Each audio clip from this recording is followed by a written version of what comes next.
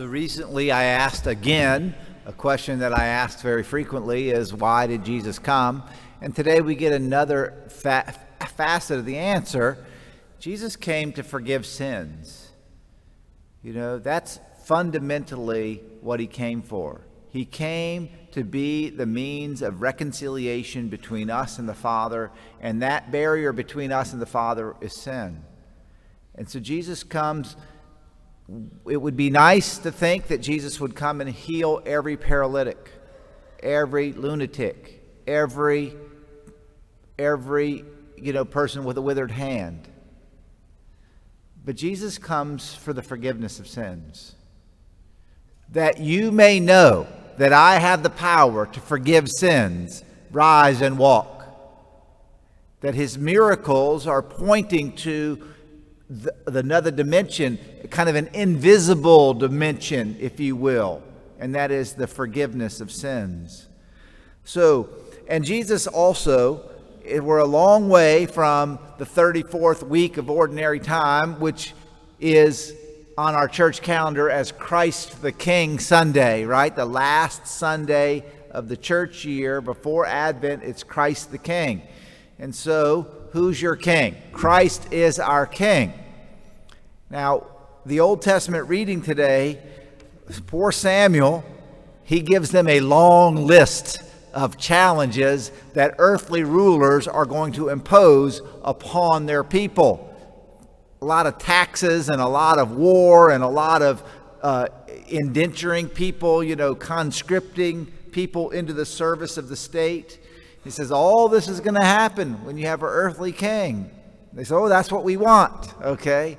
Now, it's challenging. God says, give them what they want. And we recognize that left to our own, we need civil government. We really do need civil government. But it would be nice if we could all just live in the kingdom of God. Abide by the principles of faith and charity and love, and that the kingdom of God would be both the civil authority and the religious authority. But it hasn't worked out so well.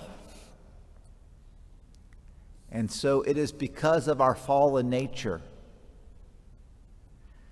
We have a king, though, don't we? I was thinking this morning, I was meditating on Jesus Christ, our King.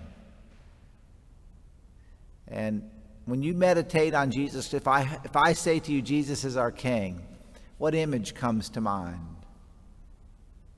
Sitting on his glorious throne, judging the nations before him? I have to say the first thing that came to my mind was the crown of thorns.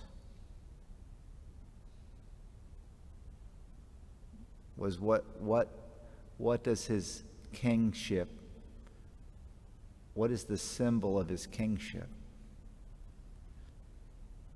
It's the crown of thorns. He's crowned.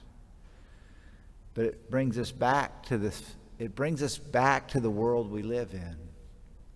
It brings us back to the fact that we're going to have war and violence and paralytics and all of these things. And back into this,